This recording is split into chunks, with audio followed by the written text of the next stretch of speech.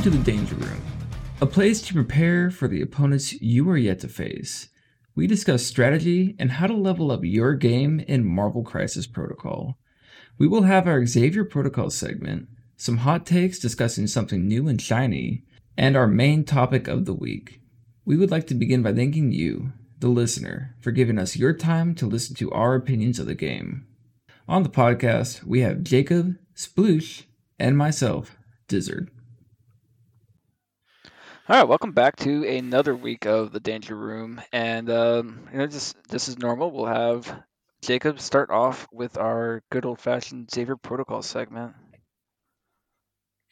So I've got something slightly different this week, inspired by the latest Strike Better podcast. I recommend them. Go and have a listen if you haven't already. I've got a section now about my favourite way to cook steak.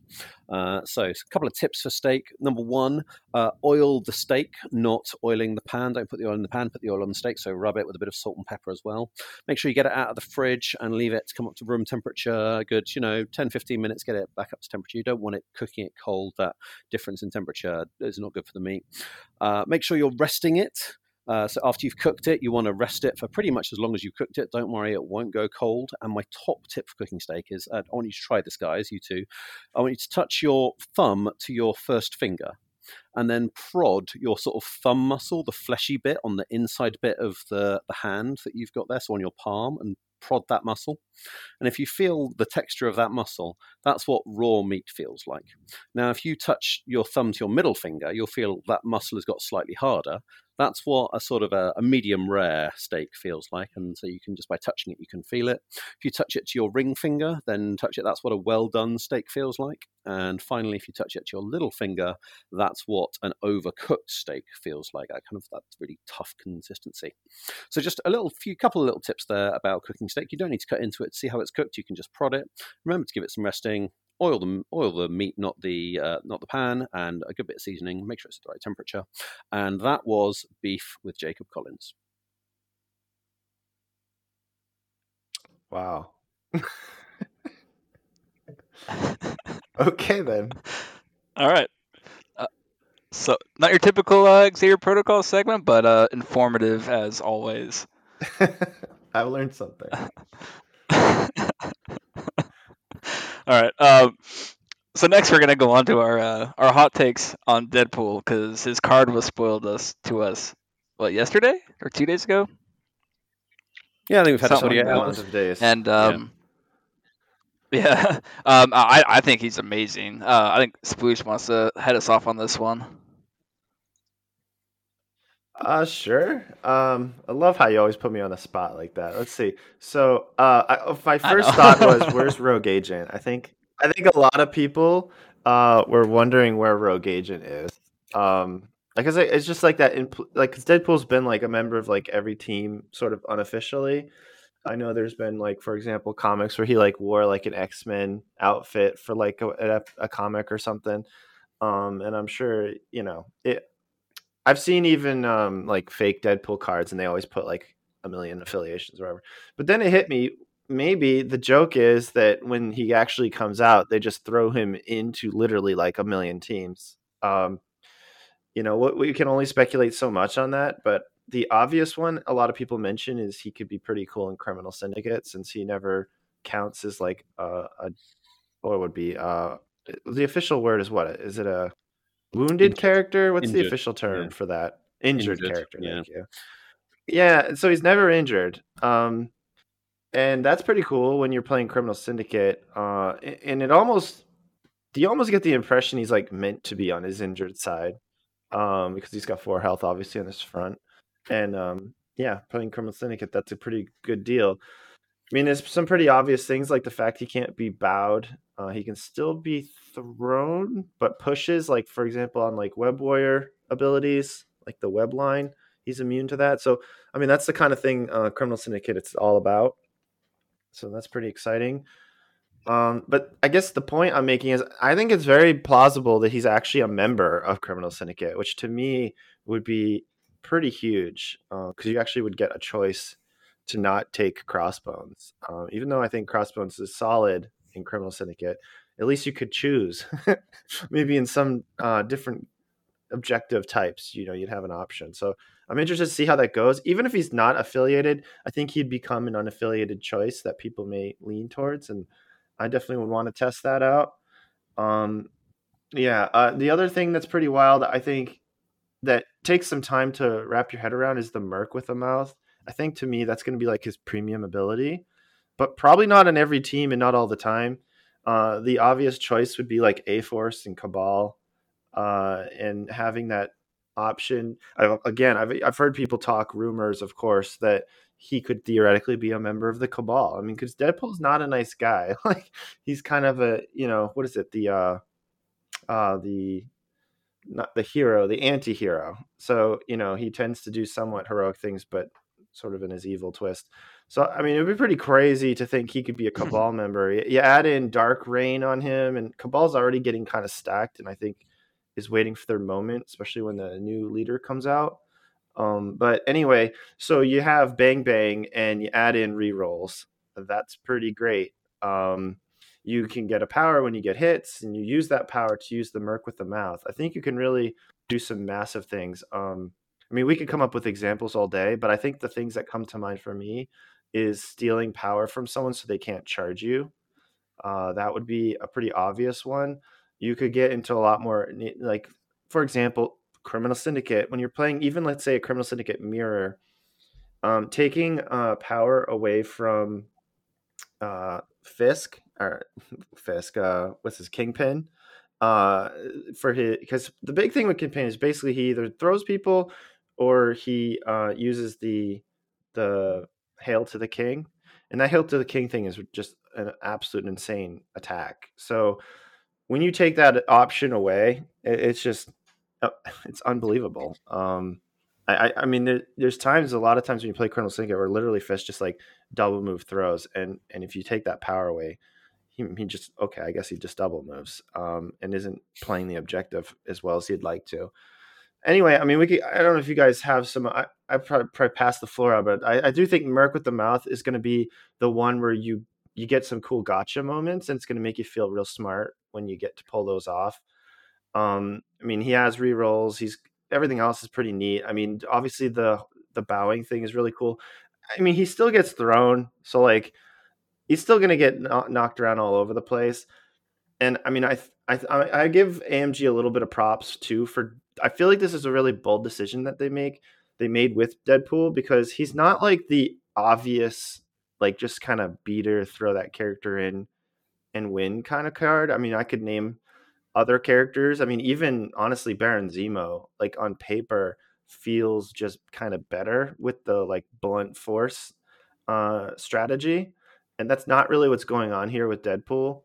But once we find out how many things he's affiliated with, and obviously he's got the exceptional healing, the X Factor healing or whatever, so he can not die as fast. And I think that might be something you kind of have to staple to him, to be honest, which is a little bit of a downer, because having to use your tactical hand towards like a specific character is a little bit of a bummer. However, we know the leadership of X Factor, which is the only real probably affiliation we really know for sure. And they give him like the double reroll on offense, and that's pretty nuts with the Bang Bang ability. And it's very like vanilla there. He's going to have offense. And, it's extremely likely Wolverine's a member of that affiliation. And Wolverine's biggest weakness is his offense isn't the best. It's not reliable. Giving Wolverine 6 dice on offense effectively with the reroll that X Factor has, and then having 2 characters that can use the sort of exceptional healing / Odin's blessing effect, that's going to be interesting. And so it might not be such a downside when you play X Factor. So there's a lot of cool variables here, and I'm pretty excited for Deadpool. And he's going to be one of those characters that you just never know. A new affiliation could come out and he just kind of clicks, similar to, like I was saying, with A-Force and Cabal, having that power boost to spam Merc with a mouth. I think that's going to be fun to play with. Okay, you touched on a lot of bases there, Sploosh. So I'm going to pick up on some of those and maybe add a few of my own thoughts. Yeah. I think maybe the thing you undersold was you talked about the bow thing. This is his power: unicorns, rainbows, and sugar plums dancing through my head. You do not want to be in his head. So that's why he can't be pushed or advanced by effects from psychic attacks or enemy superpowers. So that turns off bow to the will of Modok. It turns off Siren's Call. It turns off the Mind Stone. So it's great that these effects are really powerful effects, and now there's some built-in counterplay. And one of the things I wanted to add is he's only a 3 threat. There was a lot of sort of discussion, and my expectation is he was going to be 4 threat. And some people were going, "No, man, Deadpool should be 5 threat." We've got a 3 threat character here who's going to slot into a lot more rosters. Now, there's a lot of competition at 3. Don't get me wrong; there are some absolutely fantastic 3 threat characters. But if your problem is, oh man, Enchantress just keeps moving people around, or Modok keeps moving people around, or Thanos keeps moving people around, then maybe this is someone you're going to go and, well, he fixes that problem. Just raw numbers, as a numbers guy, raw numbers. So he's got a 5 dice strike with a reroll called stab. I quite like that his strike is not called strike, that he's gone for something different. I'm not going to strike, I'm going to stab. So that's kind of, we've seen Baron Zemo, and we know how good Baron Zemo is, and that's basically Baron Zemo's strike. So that's good. And then the fact he's affiliated in X-Force, so quite a lot of time if you're playing X-Force, that's going to be like a kind of close to a 7 dice strike. So he's kind of got She-Hulk's builder on a 3 threat chassis. That seems nuts. So if you can get Deadpool to where he wants to be within range 2 and then start doing that, I think he's going to build a lot of power. And the weird thing with him is he's going to be a little bit Angela-ish in that he doesn't have particularly great ways to spend power. He's got a 3 cost spender on his healthy side and a 4 cost spender on his injured side, and he's got if you get him up to 10 power on his healthy side, I'm not quite sure how you're doing that, but you've managed to do it. Well done. Maybe off your builder, say. You can't spend 10 power on him. It's just not possible. The most you can spend is 9. Two spenders, Duodenum Pokes, and a 3 power Merc with a Mouth. So he's going to be kind of a bit like Hawkeye, maybe, or a bit like Angela, where I think he's going to get more power than he's actually able to make good use of. So then that starts making you think about kind of affiliations where you want that. So I think maybe in Humans, where he can pass that power out, that feels like a nice place for him. Also, the fact he's got Lockjaw in affiliation in Humans to get him forward so that he can do a stab, or a bang, bang, bang, bang, bang, bang, bang, all the bangs. I think that, there's some synergies there. I think maybe playing some big tactics cards, people who want Follow Me or who want, I don't know, Recalibration Matrix, for example. I think maybe that's a spot for him as well. But I think you've hit the major beats there. I mean, just him and Criminal Syndicate, I think possibly that's the reason. I don't expect him to be in Criminal Syndicate, and I suspect that is the reason he's not a rogue agent, because just straight swapping him out of Crossbones is a no-brainer, I think, if he can count in that affiliated slot.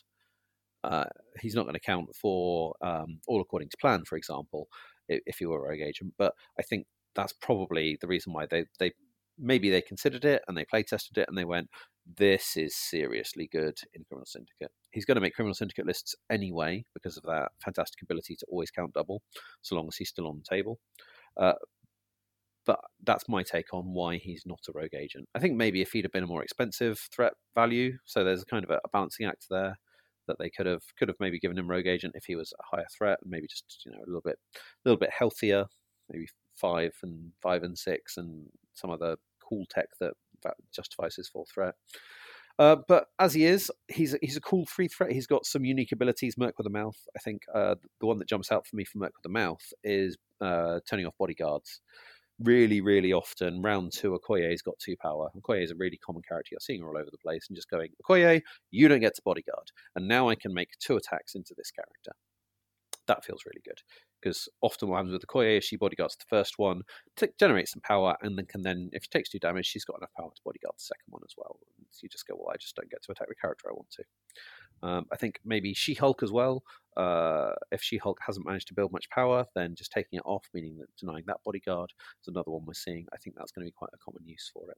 The issue is going to be getting 3 power on him, and maybe again that's Inhumans. That's a fun play, is to go and turn off the bodyguard and go and stab the person you want to stab.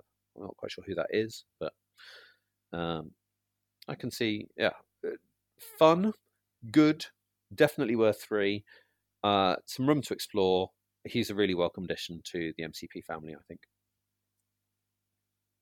Yeah, if I had any complaint about him, maybe the medium movement is a little awkward. I mean, but it is what it is, I think if you give him... and Merc with a Mouth can be spammed. You can't play it on the same character, but you can just keep using on everybody around him. Which that's true. Yeah, you're right. It's a character can only be affected by superpower once per round. So you're right. He can spend the power. You're right. I misread that. Yeah.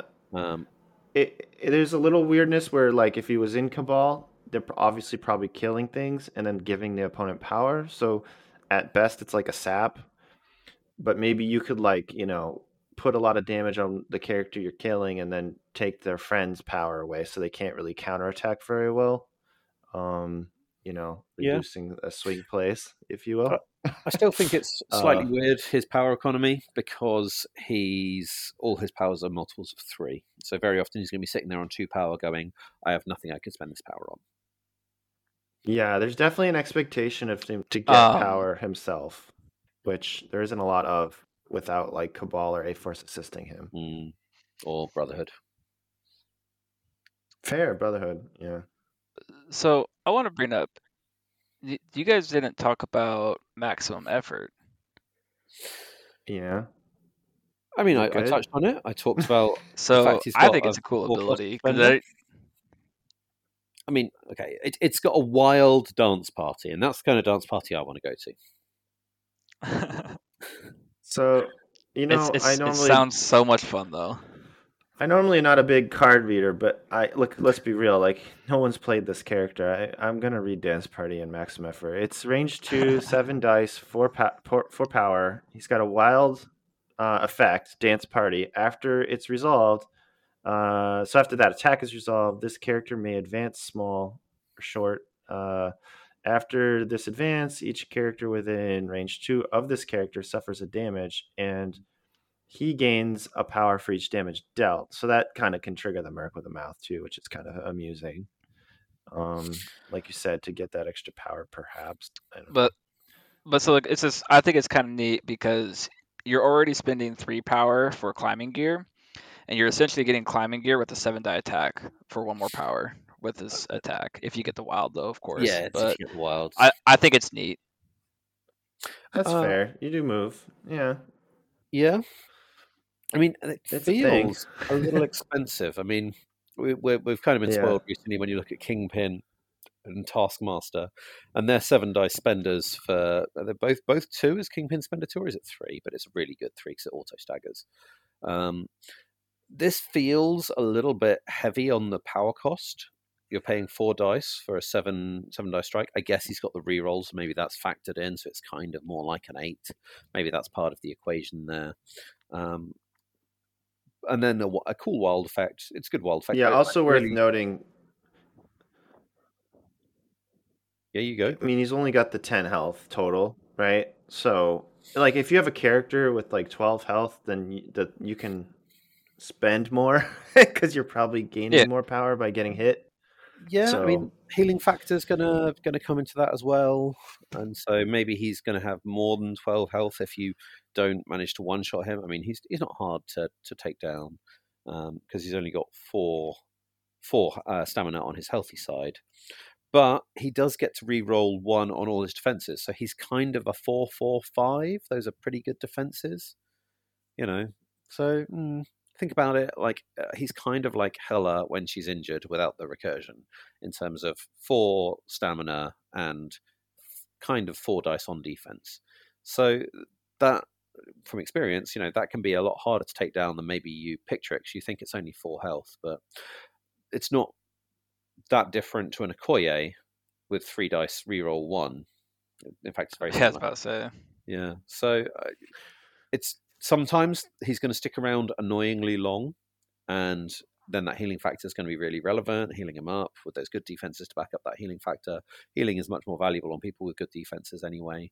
Can I get a little vote here? Do you guys agree when I say that he's not a character you probably should just throw into a list? Of course, unless you're just goofing around and want to have fun with Deadpool. But competitively or whatever, you probably aren't like just throwing Deadpool into any random lists. Like I feel like if you're not trying to angle something, like I was saying, Criminal Syndicate or Power Gain, he's probably there's probably just better 3-threat characters.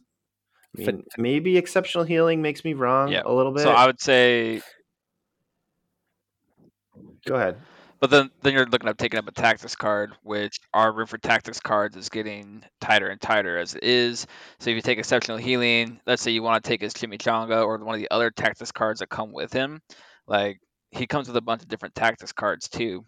I think you're right though. I think you have to have a plan for him, whether that be he's there to get your affiliation for cheap, or you have a specific plan like Criminal Syndicate. Yeah, I mean, if you're playing X Factor and there's literally no other choice, then like, okay, we're playing this character, right? Yeah. And I think he'd be pretty fine in X Factor anyway because of the offense he's gonna have. But yeah, I mean, I like if we're talking strictly unaffiliated without any kind of like weird combos in mind, I mean, I think I like just played Baron Zemo over Deadpool personally. But like, it's not like a knock on Deadpool. I'm just saying, and this is kind of my point about I'm impressed with AMG for doing this because he's such a popular character that like they could have gone safe with him and just made him like a beater, you know, like a Valkyrie or a Zemo kind of character, and they didn't do that. So my answer to your question, Felicia, I do think you're right. He doesn't feel like a drop into any list, genuine value 3 beta like, say, Valkyrie, who has great synergy with basically every affiliation. He does have some cool tech, though, and I can see, putting him in when you've got a plan. I've won a counter to Balthazar Modok and Enchantress. That's just ruining my life. I want to be able to turn off bodyguards on low power opponents. Yeah, I can see that. So I think you're right. You do want to not just throw him into a list. You do want to have a plan and think about how you're using it. And it could be any part of his kit almost. I'm not sure his attacks. I mean, maybe you're like we talked about Doom Prophecy bang, and now we've seen he's got 3 physical defense, so that's a 7 dice bang attack. And with a reroll, and then with X-Force reroll, then that's kind of 9 dice, and that starts going above the stats that I talked about on previous shows. So maybe again, that's another fun bit. But Merc with a Mouth, you can build around that. You can build around his inability to be pushed. You can build around his always counting as healthy. So yeah, and I kind of touched on it, but I'm gonna put a bow on it in that Merc with the Mouth kind of has 2 different strategies. There's one where you do like A-Force Cabal. Well, no, let's go with A-Force because actually Cabal's a bad example. Cabal's probably giving power as much as you're taking. But with A-Force, you're getting hit. You get power, you give Deadpool the power, and then you take the power away from your opponent. It's a bit of an attrition style. With Cabal, or not Cabal, Criminal Syndicate, often, and this is maybe a tech discussion, but like I played Criminal Syndicate in our team league, and I've played against Criminal Syndicate, and a lot of times how Criminal Syndicate works is they don't really kill you early in the game. They want you to be power starved because they'd rather just be alive and just be beating you on VPs. And the less power you have, the harder it is to take a character so tanky down. And so that also works because you're kind of playing attrition, and obviously Criminal Syndicate has like power issues, but eventually Deadpool will get some power and then he can take it. So he's continuing the strategy that they already are playing of draining power from an opponent. So I do think that those are 2 great examples of Merc with the Mouth. There might even be more. Cabal's kind of a whole nother style too. But so yeah, like even just that one ability, that's why I mentioned it as being like probably the most exciting part of the card is that you can really lean into it. So yeah, I think I quite like that there's not like a slam dunk. He's absolutely fantastic here, but there's like some nice synergies with a number of different affiliations and that can play to different aspects of his card, I mean, that speaks to me of good character design. So I just got like one more question about Deadpool for both of you, and that is the model. Are you or are you not doing the Rocket? Oh, I'm totally doing the Rocket. Come on, it's cool. It's Deadpool. It's ridiculous. I don't care. I could totally understand. I respect people who go, "That Rocket's ridiculous." Yes, it is, and that's Deadpool, and that's great. So yes, I am doing the Rocket and the Fwoosh or whatever it is. I'm doing Rocket, but no Fwoosh. Yeah. I wish it said Sploosh, but such, Well, I hear 3D printers are a thing. You might be able to 3D print. Talented listeners want to 3D print Sploosh, Sploosh, then I think you'd be forever grateful. I know I have some friends. Maybe I could ask them, but yeah, I'm cool with like his sort of whole. I like everything about Deadpool's cool. I'm personally gonna do the Rocket and the Heart Eyes. So I just want to say, like, I think the Rocket's really cool. I think it's fitting for his character, and the whole like Floosh thing is awesome. If you can get a Sploosh on there, though, that'd be really, really tight. Just everybody would know it's yours. And I think the Heart Eyes are awesome. That's all I gotta say about it. I think it's super cool. Okay, at this point in the show, we just want to give a shout out to a couple of our sponsors through the across the Bifrost Nexus.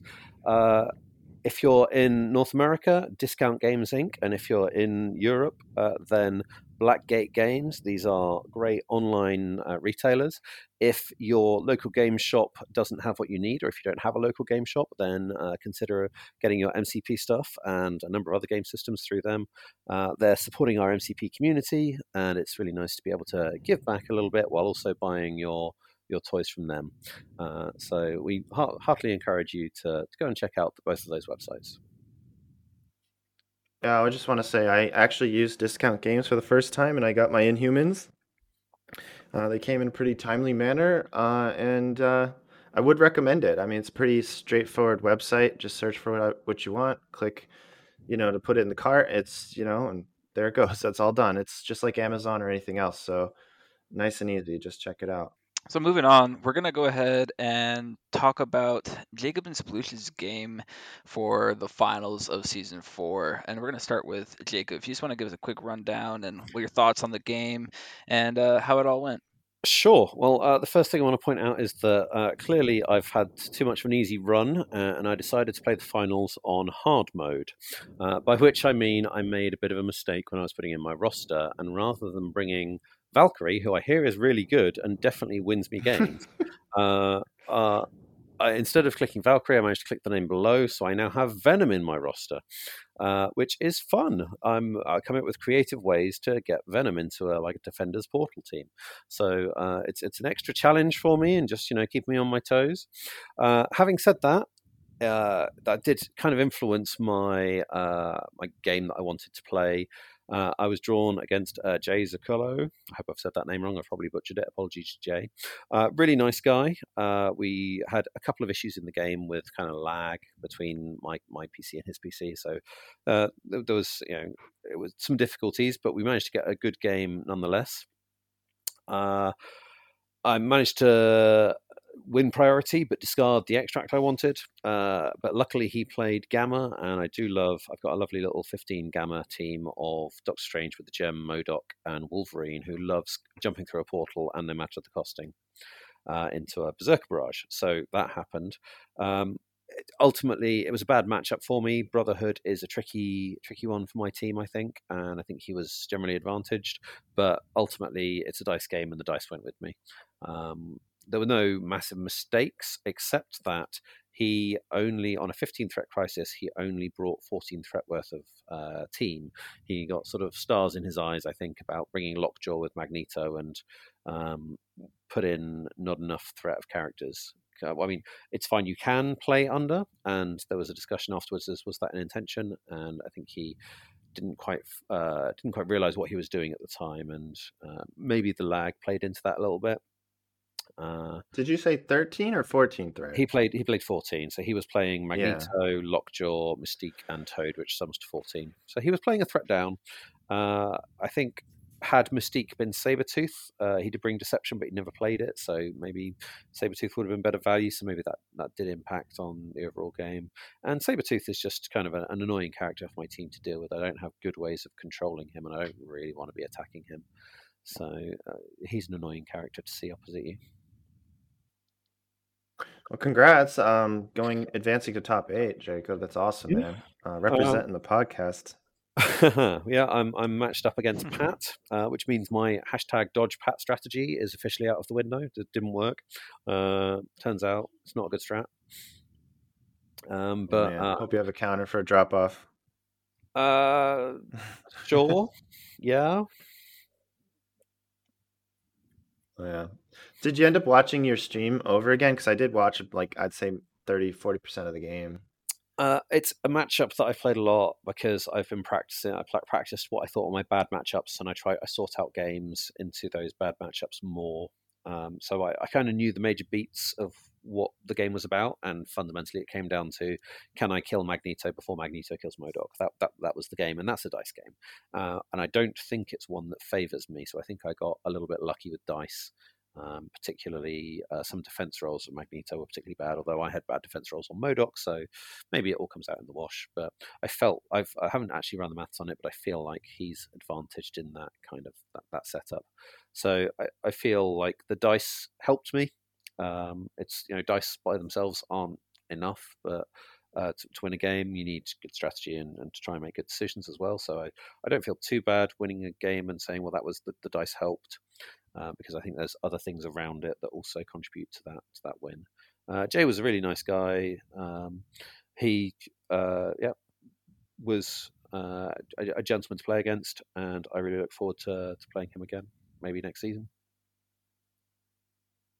All right. Well, I played my game Saturday night, and it was like solid. I mean, man, there's some. I would just say, first of all, the game was streamed by Jaren Foss, and I played against Travis Foss. And I did this morning watch the game over, kind of in fast forward mode, to just listen to the commentary and that kind of stuff. I would recommend people probably check it out. It was a tight game, back and forth. I feel like I was advantaged right from the get go because I kind of took out his Black Panther relatively quickly. I'm not sure entirely, but I think if I didn't get his Panther as early as I did, he would have been able to teleport Panther out. He was playing Wakanda with Lockjaw, and I was playing X-Men as per the usual. And I think if his Panther went for an herb grab, and I think if I didn't move his Panther, he could have like moved his Lockjaw up and then teleported Panther away, which would have been a disaster for me. There was a size 5 building in the way, and I don't know that that's 100% guaranteed. It was a little weird. For example, he had to kind of double move to get up at one point, and I'm not sure if like with all the teleporting stuff that would have worked out. I don't know. It's not worth thinking about because it didn't happen anyway. But anyway, it was kind of wild because I could definitely say I got a little lucky early, and I kind of got his Panther, and then I went in with a Wolverine, and he kind of returned the favor by taking out a full health Wolverine to kind of counterbalance what was going on. So both of our herb grabs completely failed. And by like turn 3, it was like Fisk, and we seriously had this thought of like, is this game ever going to end? Because both of us were just controlling one side of the board, and I was like, well, this could go forever until our characters die because we're both controlling our side, and there's no incentive to like really cross over. It's not really how it worked out, and it came down to like the last few rolls, and it was really tight. I will say though, if you watch the game, there was a period of like a half an hour. It felt like it might not have been that long, but it sure felt like it. Where we had a judge call, and I kind of realized after watching the stream that it wasn't really explained why there was a judge call. I mean, it was kind of more like the basics. So I guess since I have this platform, I'll explain real quickly. Since I was the one joining Travis's computer, I was in Massachusetts versus Australia, so we had like 300-ish ping, and it wasn't the most responsive. One of the reasons I actually asked you, Jacob, if you watched your stream is I was thinking of your stream while playing this game because of how much lag there was. Like, for example, the commentator had mentioned that you knew the dice rolls about like 10, 15 seconds sooner than the stream did or your opponent. And so there was a joke about how like you were reacting to the dice and he hadn't even seen them yet, And so I only bring that up because basically the drama happened because we were quick to like move fist tokens around, assess damage on our characters, apply stuns, and then kind of flip over to the next turn. And in that mix, we had a daze token on his Okoye, which Fist is on cleanup. So what should have happened is she gets dazed, flips to the daze side, and then we begin the next turn. It was really confusing because actually we forgot to even activate his Okoye, and then I knew I had priority because we discussed it earlier in the round, and so I last activation moved my Storm, and then knew I was gonna like do something with her the next turn, and I saw a dazed Okoye on the board because I guess he had hit like cleanup and it must have lagged, so it was probably like I don't know, like 20 seconds of like the incorrect board state. So I was moving Storm, and once I moved next to Storm, or Storm next to Okoye, it eventually clicked over to show her dazed and full health. Which obviously I was like, well, hold on a minute, and we discussed, this is a problem because I was moving my character next to a dazed character, not an injured character at full health. So I didn't want to put it on Travis. We decided to just call a judge and intervene. Art came in, and I guess I probably don't even bother with names, but three judges ended up coming into the chat, and they voted 2-1 in favor of Travis, just leaving it as it is. The heart of my argument was like, if we were on a real board and my opponent and I left a daze token on a character, I would have noticed, oh, there's a daze character, and moved in that with that information in mind. And then it's compounded because, we both would discuss like, oh, that character's actually not dazed right now. That's not how this works. So we would have, in theory, backed up the game state to the correct game state. And that was basically the whole problem, was that I was trying to say, well, we should be able to back this game state up. Nothing's changed in 2 activations. And, it was just an improper board state. That's pretty much that. They ruled against me. It's been fortunate. I don't know the rules of this game, and that because it's not really like the rules of the rules, like, character moves medium and what does that mean, and pushes. It's literally like, how do you rewind mistakes, and then how long can you rewind them back? I got kind of punished last season because I got a loss that really was kind of well, the loss was out of my hands for both me and my opponent. My opponent ended up making an illegal play where he used drop off without having the power to actually do it, and then murdered my whole team. And then by the time we figured it out, it was too late, and the judge said it's too late. You can't back it up. So I basically lost the game with like, oops, And so that stuck with me. It's like, man, that really sucked that we couldn't back it up. And so I figured with this Storm situation, since nothing had changed, we could actually back this up. And it was unfortunate, in my opinion, that wasn't possible. But it is what it is. I will say Travis is a great opponent. It's our second time playing, and he was a good opponent the last time, and always a joy. Our game was tight either way. Unfortunately, this mistake ended up costing me the game pretty much. And I actually rewatching the game, and I will say this, kind of something to bring up is I definitely highly recommend people do rewatch their games. I was kind of dreading it, mostly because of the drama of the judge call thing, but I was really just curious what the commentators had to say. And I did notice that I probably threw the game that turn earlier because had my Storm just double move thrown his Okoye would have been off the point, not scoring, and then he would have lost 2 VPs, and I would have been winning anyway, and none of that would have even mattered. So good to rewatch your games. You'll learn from your mistakes almost always if you're really paying attention.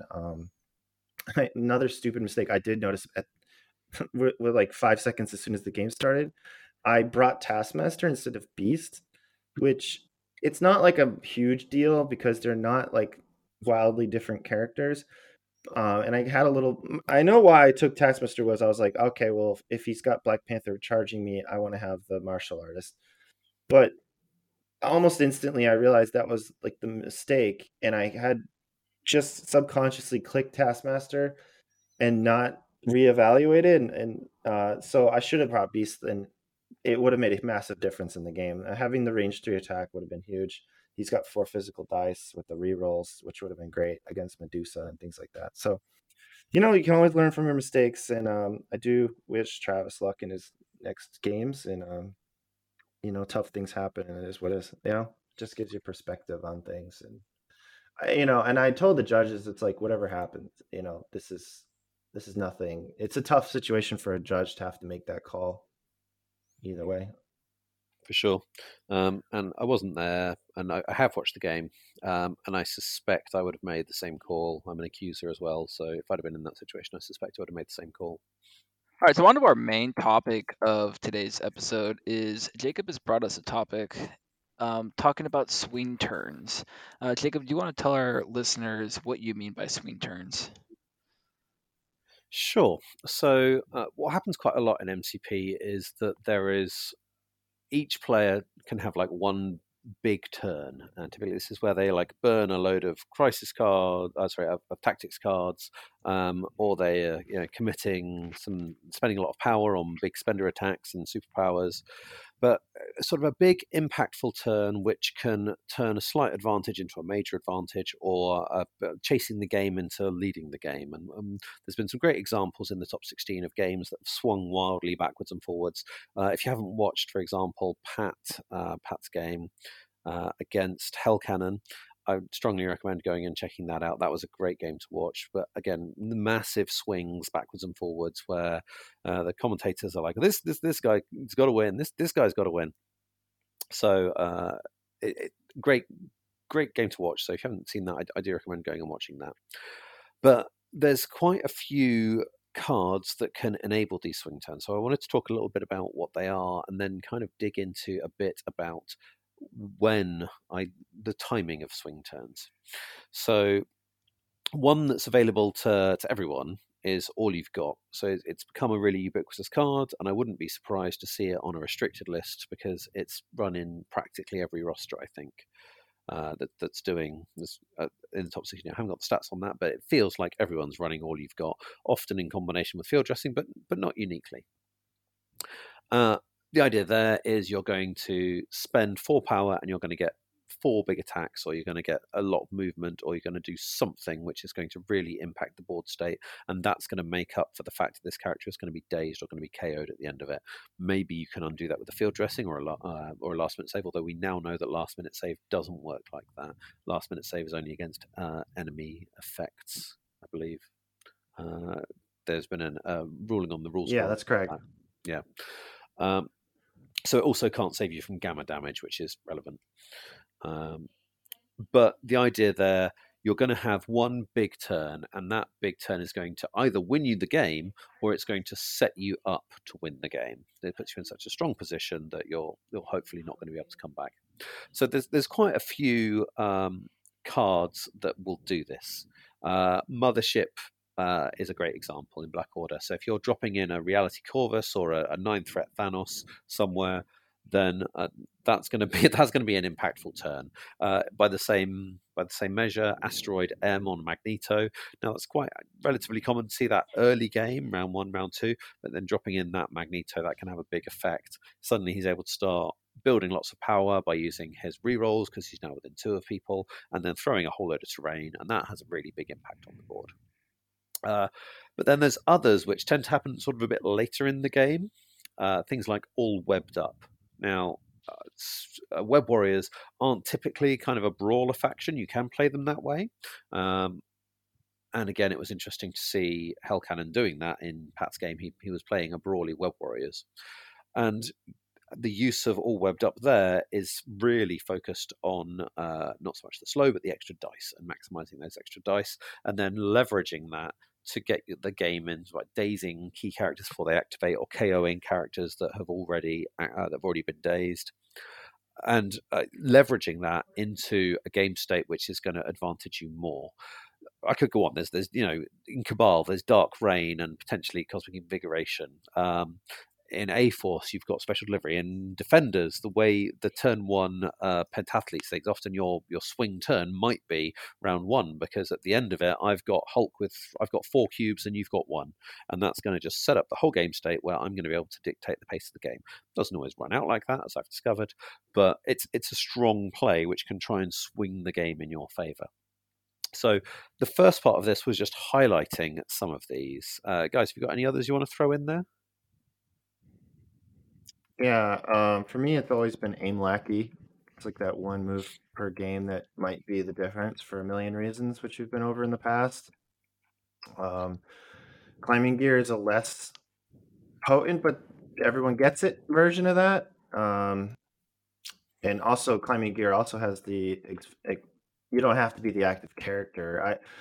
In my game the other night, I was hedging on having 3 characters and going last, so that my plan was if he Shuri's my character who had 2 health, then she wouldn't kill the character, and then I could just climb gear back on and win. Unfortunately, one of my activations died, and I didn't get that opportunity. But having climbing gear work out of activation, a huge swing, and then field dressing is another kind of super obvious card everyone's talked about a million times, but not only does it take options away from your opponent because they might try to do a swing on you and then you're countering it, but then also you could, with a lot of power, turn it around on them, right? So it could be a counter swing even. And that actually happened to me as well in my game the other night, where my Storm got taken out, and I wasn't planning on bringing her back, but he took out my Wolverine as well. So now I would still have priority, and I needed Storm to get in the fight at that turn. And funny enough, I not only did I field dressing, but I also did All You've Got on Storm, because I realized that at 1 health, she's basically useless for the next turn. So I might as well just flip her myself, And then I'll just say another thing on the All You've Got. It was a critical turn 6 All You've Got on Lockjaw to take out my Medusa that basically locked the game, and is what caused all the things I just mentioned to not work out for me. So again, if it's turn 6 and it's going to win you the game, who cares if your character gets removed from the board?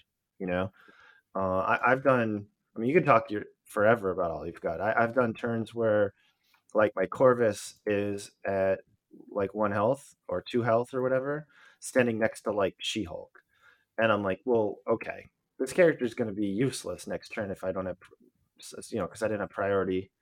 I gotta just do it now. Like, it's better to All You've Got flip my character, and not to mention Corvus is Corvus, so he's going to do big damage without those extra attacks. So yeah, those are some that come to mind. I mean, it's not as meta these days, but All According to Plan is another card you could hold all game, and your opponent has to respect it, right? I mean, you could even say Brace for Impact with that description, right? I mean, it's funny about Brace, right? Because people will say, oh, you have Brace, so I'm not going to waste my power, because power is kind of short early in the game.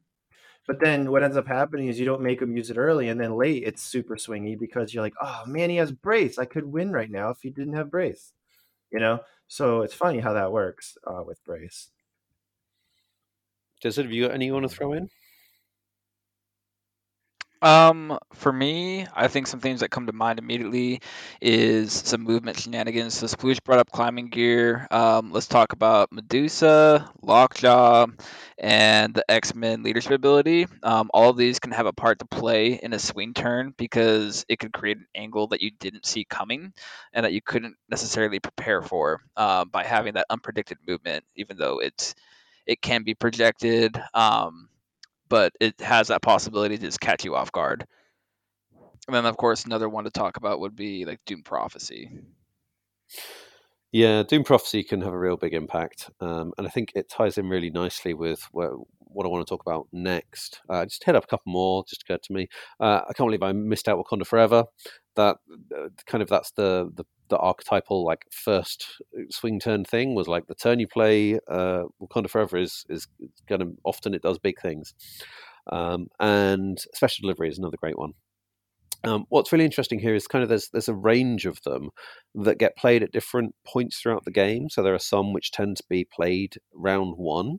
So I'm playing a lot of pentagrams at the minute, and that's a great example. And setting up a board state which is advantageous for you round one, and trying to ride that through the rest of the game.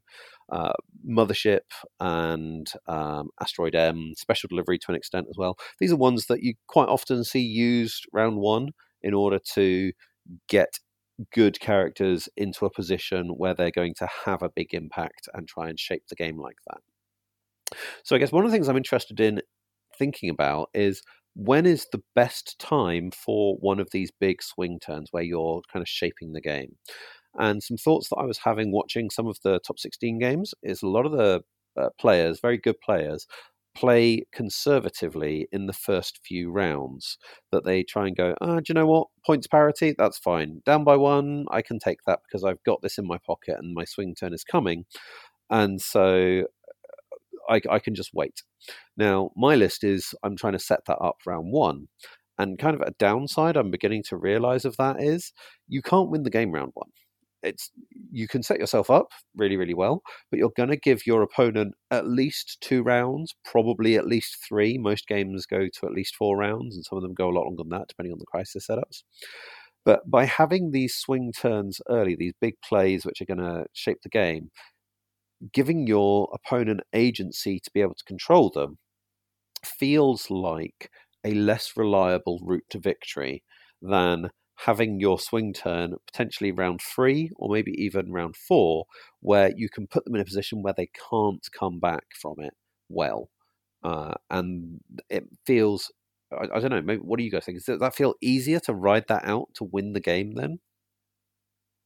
Well, I think you're implying that there's like a relative parity, which, you know, if you're doing like hired muscle and you have priority, then like you've stolen that agency a little bit. But I don't know. You have to think of the matchups, I guess. I hear what you're saying, and I do agree with you that um, most people probably do trend towards like passive plays, waiting for their moment. A lot of times, waiting for your moment in any game is waiting for your opponent to make a mistake. Mm. And your opponents, usually people, especially practiced players, they're not going to make those mistakes in like the first turn. I mean, it happens, but usually not, because that's kind of practiced and very repetitive and kind of mechanical. But once you get into the later turns, that's where someone makes a mistake. I made a mistake in my game the other night where I didn't see a throw play.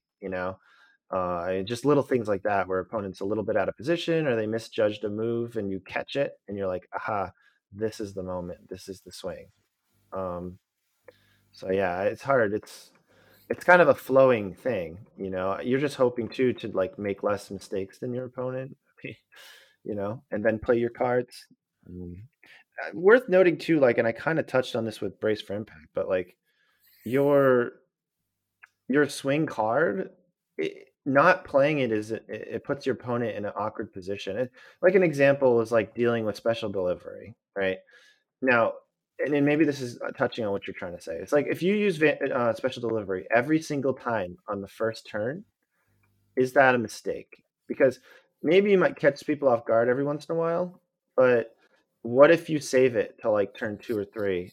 And not only is your opponent having to deal with the actual card, but he has to deal with the potential of the use of that actual card, which will make them possibly make mistakes, or not even like, it's not so much unforced errors as it is they have to play a certain way to correctly play around that card, which may make them play suboptimally, not because it's a bad decision, but because it's the correct decision based on you having that option.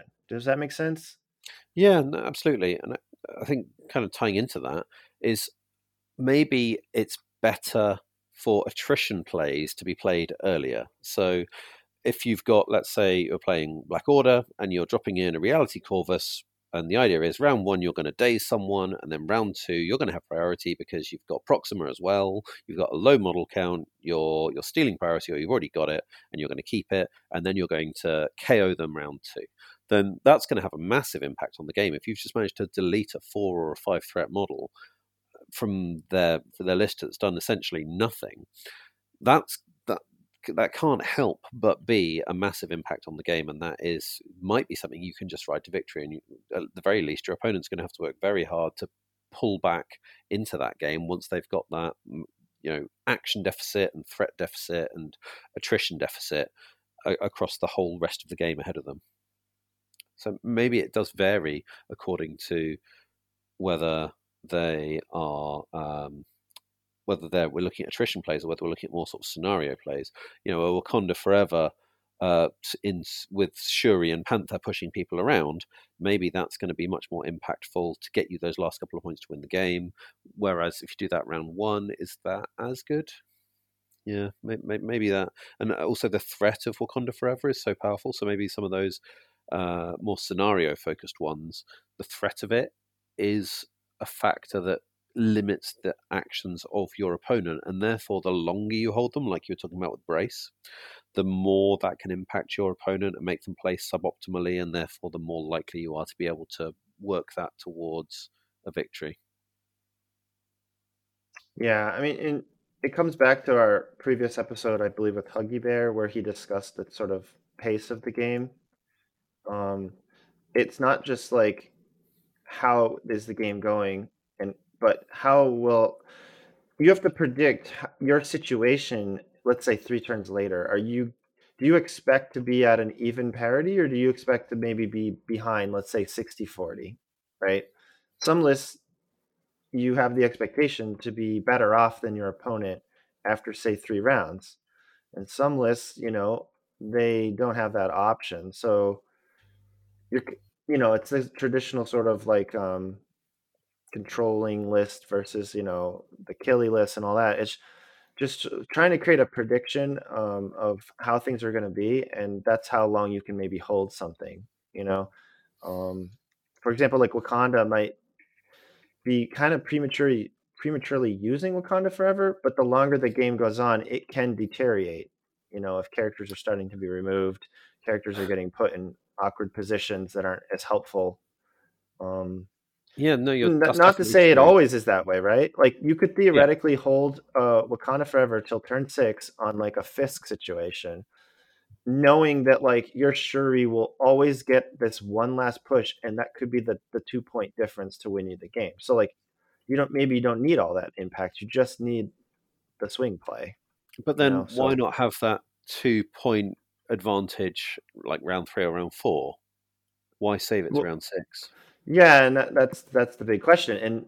And if you're playing Wakanda, there's an understanding that maybe you can't last that long. Like maybe you'll start crumbling earlier. I don't, it's easier to win when you are up because you can play in such a way to make your opponent potentially waste actions chasing you, things like that. Where if it's even the whole game, and something goes wrong that you didn't expect, it can be tough. It can make you take risks. It's tricky. It's hard to talk about in a bubble, but I think one thing that makes it interesting is the built-in rubber banding, the comeback mechanic that the game has in the power generation, and that okay, I got dazed, but now I turn up next round, I'm back. I've got all this power I can spend, and so I think maybe a trap some people fall into is pushing their swing turn early, particularly if there's an attrition element to it, a damage dealing element to it, because that can then power up your opponent and means that their swing turn, which happens later, so let's say you have a big round 2, they come in with an even bigger round 3 because they've got more power to put into all those cool abilities because of all the things you did in round 2. And I think that's kind of factoring into my thinking as well, of saying, well, if you move that round 2 to round 3, then there's been that bit more attrition gone on. Those characters who you're dazing, instead of dazing them, you're KOing them. And so maybe just holding off on some of those is a better call because it's ameliorating your opponent's ability to come back with that built-in power mechanic. Yeah, one thing you could say is like, obviously if a game goes to like turn 6, probably like timing your power usage is not as relevant. I'm not saying in all situations there's relevancy, but let's say you can manufacture a turn 3 win if you kind of play very passively for your first 2 turns, and then you start dazing all their characters on turn 3, then it doesn't matter how much power they have for turn 4 because there will be no turn 4, right? Sure. Yeah. So it's the timing, right? If you had done all that on turn 2, then your opponent could have a bigger turn 3. And so there's definitely a lot of like manufacturing of a scenario where you get the outcome you want without, by controlling how the power works. So if your opponent has like 8 million power, but there's going to be no next turn, then it doesn't really matter. Sure. And Yeah. I think that's what you're kind of getting at. It's like, I feel I've leveled up a little bit on this just by playing Criminal Syndicate lately, because they really do lean into this idea of don't kill anyone for a while, and your opponent's just giving you power by because they're forced to. It's just the way the Yeah. game works. Like Yeah. they have to daze you. You don't have to daze them, and then they're giving you power willingly. And once they start dazing you, now you have to start taking them out because you are no longer, reaping the benefits of your leadership ability. But now you have a lot of power and they don't, and you get to daze them back. And then hopefully when that's happening, you've manufactured a win shortly after, because if you don't, you're going to lose or potentially lose all your characters. Mm. So we talked about Brace and maybe a little bit about Wakanda Forever. Are there any other cards that you think become powerful? The threat of them is almost as powerful as the card in these kind of swing turns. Well, I can say one card that's the opposite would be field dressing. I've definitely had games where field dressing just becomes completely useless and it makes me sad.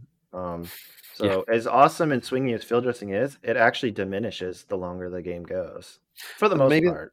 And maybe that plays in as well, because we talked about these like round 1 attrition plays, like a Mothership Corvus.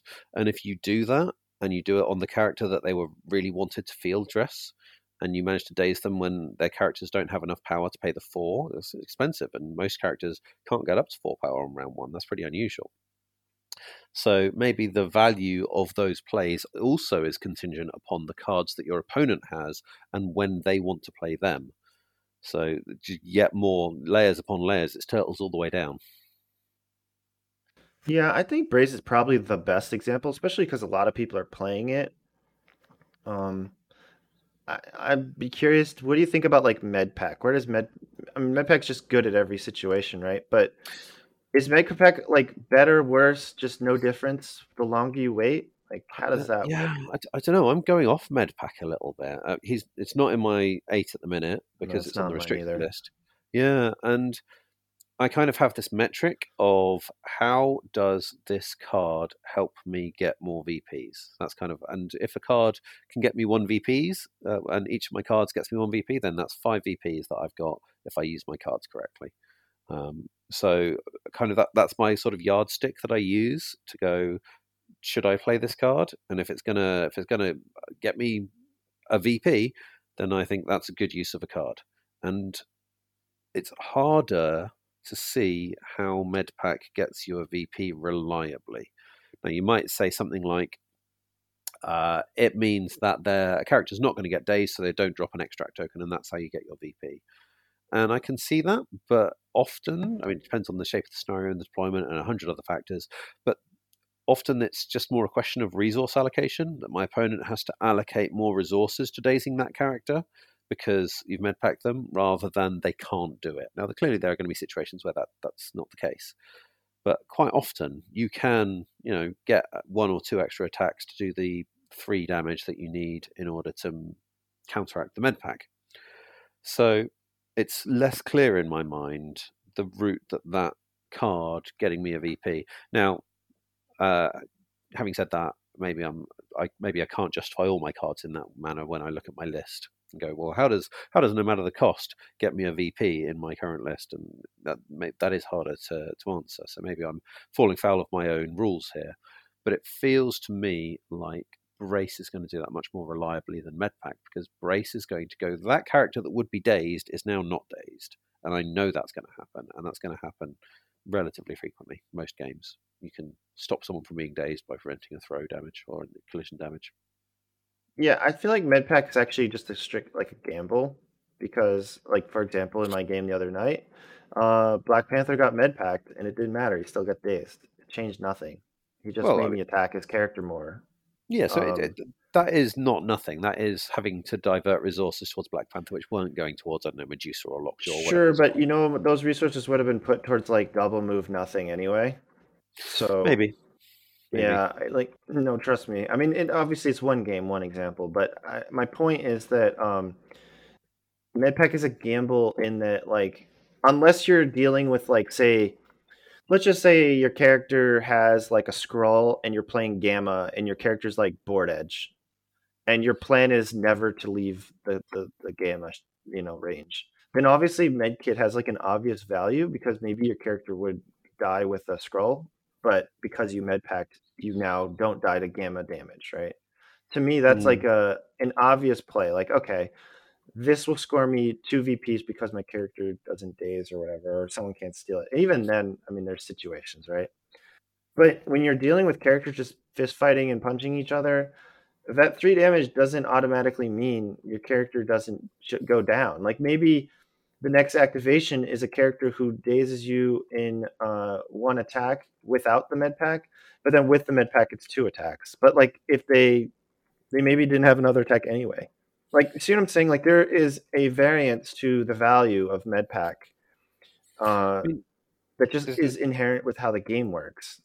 This feels like it's been like a bit of a Medpack tangent, but I think it does circle back nicely.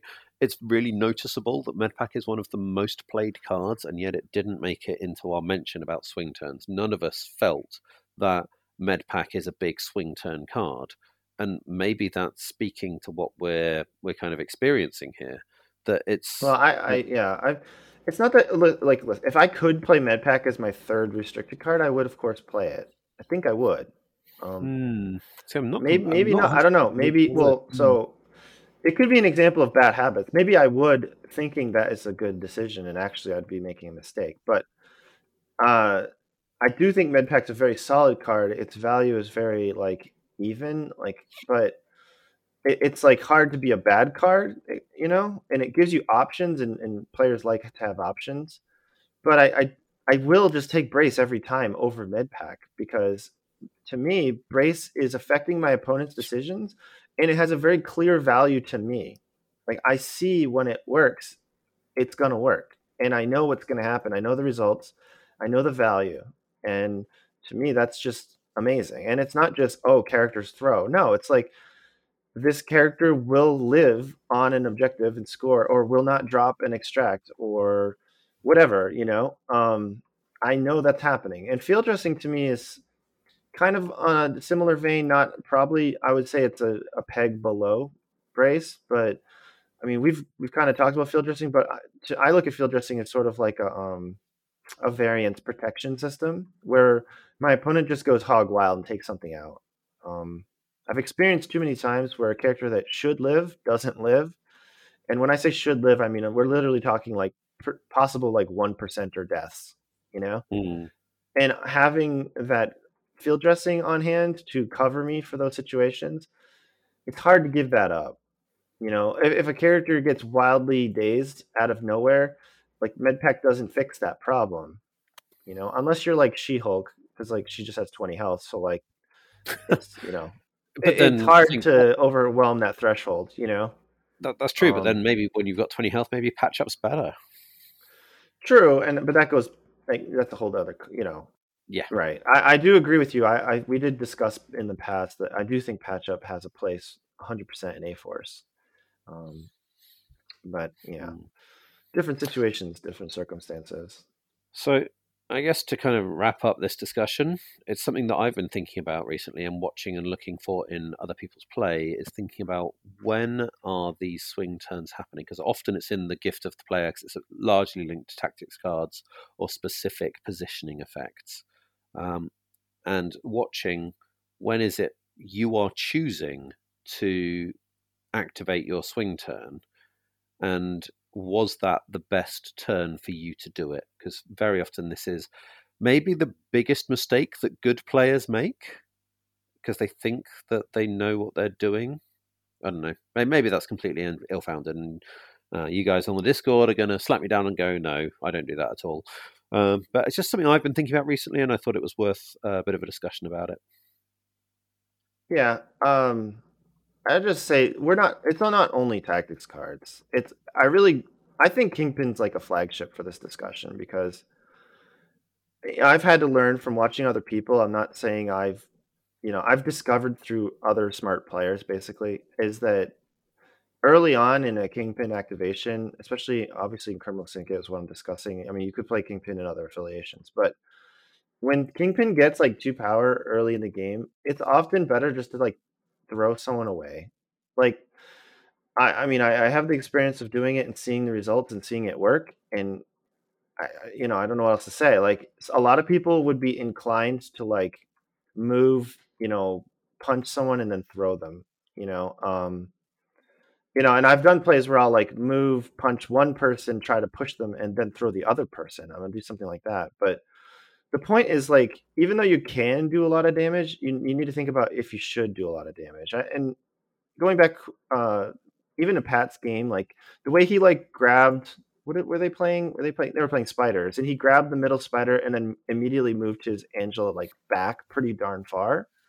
I mean, his Angela was like way out of attack area, it, that game was really interesting.